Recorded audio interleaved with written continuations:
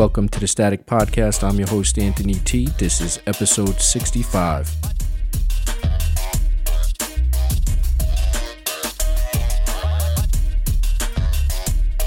Thanks for joining me on this Tuesday, July 5th, 2022. Hope everyone had a happy and safe 4th of July holiday. Everybody has their fingers, enjoyed the fireworks. I was off last week, had a little vacation planned, so it was good to get away, and I'm back. And it was really good to hear all the fireworks going off last night. A lot of people were participating in the 4th of July celebration around here, and it was really good to hear that, people were still celebrating. Because there's some people in the mainstream media that want to poo-poo all over the 4th of July because, Roe vs. Wade got turned over and we don't have independence and we're not free, and they talk all that trash, but we are the freest nation still this side of the earth. And if you're really that unhappy, there's plenty other countries to move to that can suit your desires. That goes for people, that goes for politicians.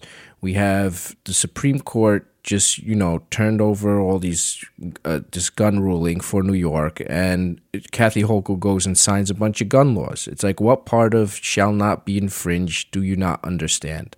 Why are you tiring yourself out? Just move. Leave. There's countries that don't have guns. You can be a politician there. There was a 4th of July parade in Illinois yesterday, and some wacko goes and shoots up the parade. Why are you here in this country if you're so unhappy? How miserable do you have to be in order to sit and say, people are celebrating, I'm going to go up and shoot people? Move. There are plenty of countries out there that you can find a country that fits your desire and your political beliefs and all, and socialism, whatever you want. It's out there. There are a ton of countries there. No reason to sit here and be miserable and make every other people miserable around you and affect innocent people's lives. It's ridiculous. So for this week, instead of getting into the news and all the distractions, over my vacation, I picked up the book called The Unseen Realm: Recovering the Supernatural Worldview of the Bible by Michael S. Heiser. And I only picked this book up because it was a recommendation on a podcast that I listened to, and I said, I enjoyed this guy's podcast. Let me see what this book is about. Now, I was raised Catholic. I was an altar boy. I went to mass. I heard all the homilies and stuff, but I never really got into the Bible to understand what was actually in there. Now, on a personal note, I would like to just say that past these couple of years, I feel that humanity has peaked. There's nothing new we're doing. It's just like the same old stuff over and over and over and over. So this book, I figured, would be like a change of pace, a cleansing of a palate, just something different, old, like oldie time, like see how things were getting down back then, And a little spoiler alert, we haven't been doing anything different, and it's been the same shit. We've been doing it over and over and over since back then. So the author explains that he's trying to get you to understand the Bible like the biblical writers were writing it at that time. So I'm going to give you a crash course on this because this would be a 5-6 hour podcast and nobody's going to listen to that. I don't even know if anyone's going to listen to this, but here we go. As a Catholic, Catholicism is a monotheistic religion. We were brought up that there's only one true God and there's no other gods besides him. Yes, if you don't know, well, that's what it is. It's one God and that's it. And out of the gate, the author totally blows your mind with Genesis 1, paragraph 26. And I quote, "And God said, let us make man in our image, after our likeness, and let them have domain over the fish of the sea, and over the fowl of the air, and over the cattle, and over all the earth, and over every creeping thing that creepeth upon the earth." So right there is one account of plural, like who are the our images. So there are different people with God in this story right out the gate. And the author also points out the serpent that convinced Eve to take the fruit of the tree that Adam and her ate. Where'd he come from? He was there, obviously, and he wasn't a serpent. Basically, he was like another god there. Elohim, what they call in like the Old Testament, Hebrew Testament. So now Adam and Eve get kicked out of the Garden of Eden and whatever, they start having a family, and we move to Genesis 6, verse 2. And it came to pass when men began to multiply on the face of the earth, and daughters were born unto them, that the sons of God saw the daughters of men, and they were fair, and they took them wives of all which they chose. And now Genesis 6:4 gets a little freaky. It says, there were giants in the earth in those days, and also after that, when the sons of God came in unto the daughters of men, and they bare children to them, the same became mighty men which were of old, men of renown.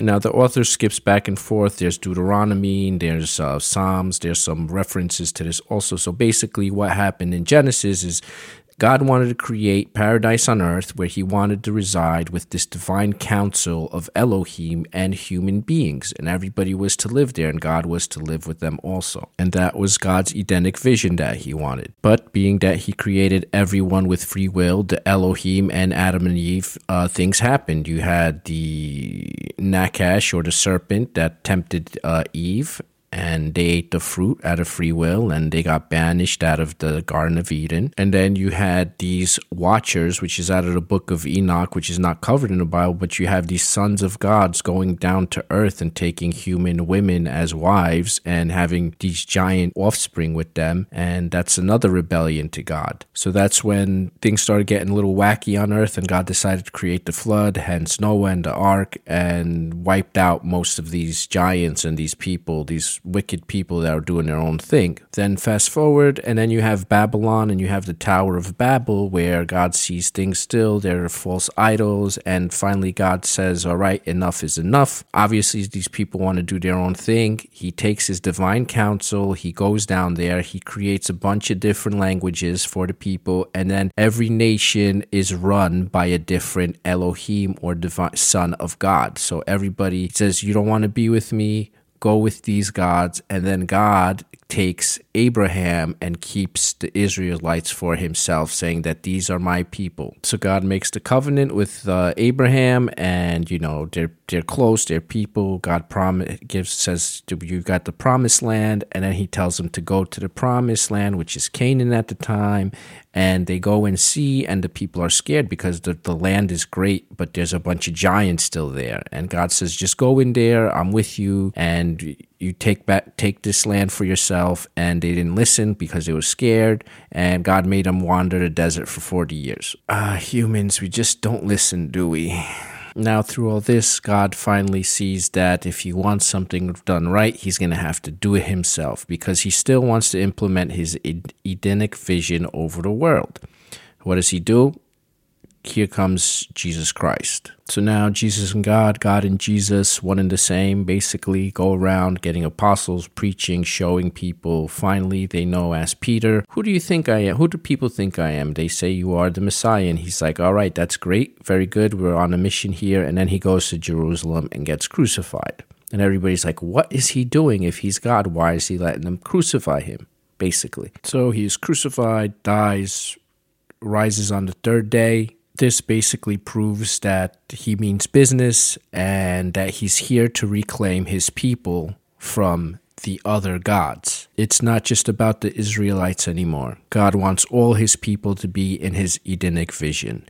And if he let the people know that, he was going to get crucified, the other gods wouldn't let him get crucified, because this was basically a proven point. They saw what he did. Now, when Pentecost happens, all the Jews from all the nations come to Jerusalem, and they, for the holiday. And at that point, God, this Holy Spirit, fills the apostles with different languages and all the knowledges. And then all these Jewish people that are back, they start seeing, oh, what's going on here? There's stuff going on. This, the Messiah or whatever is back. Then those people go to their nations where they're from, and then Jesus sent the apostles out to start preaching to all the nations that he broke them up into after Babylon. It was to send a message that, come back to me, be part of my Edenic vision, forget these false gods that you're, these Elohim that you're worshiping, and it's time to fulfill God's Edenic vision. Now, this book, Unseen Realm,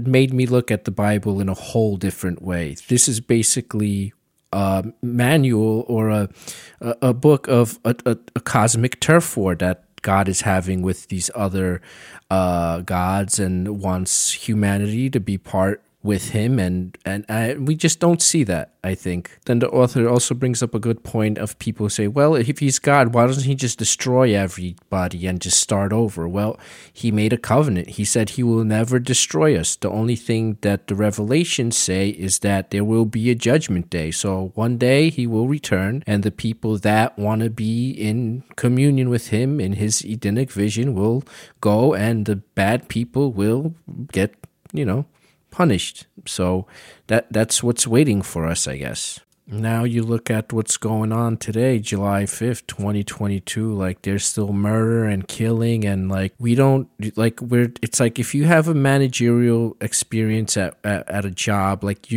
getting people to do stuff, it's like herding cats. And I understand, and that's what the Bible shows. It's like God's trying to give us this thing, and it's just like everybody's in a different direction. In the Old Testament, he uses certain people. He shows himself. He appears to people and says, this is what we're going to do. I'm here with you, do it. And it still falls apart till he has to send his own son or himself, basically, because they're all in one, and do what he did in the New Testament to kind of get us to realize, look. So I highly recommend this book. There's a lot of great information in there, but, it's easy. It's not like heavy Bible stuff. There's certain things he points out. It's written very well. It makes me think nowadays, where are we in the grand scheme of thing? Is this turf war still going on? Is God losing? It seems like God's losing. The world's pretty crazy. Or is the judgment just going to come? Because we're kind of stagnant. There's nothing really happening. Just things, but it's not it's hard to explain. I don't know if you feel it, but it's is the judgment going to come soon? He's going to be like, all right, that's it. Ding, ding, game over. Everybody get in line, and we're going to do this right now. So it's very interesting. So I hope I made some sense tonight. That'll do it for me today. I'm Anthony T, the Static Podcast. You can reach me at staticpodcast.net. You can subscribe, donate, stream Satoshis. This is a value for value podcast. Get yourself a new podcast app for podcasting 2.0. We like freedom of speech here. We want to say what we want to say, so there's no advertisers. And I will see you next week.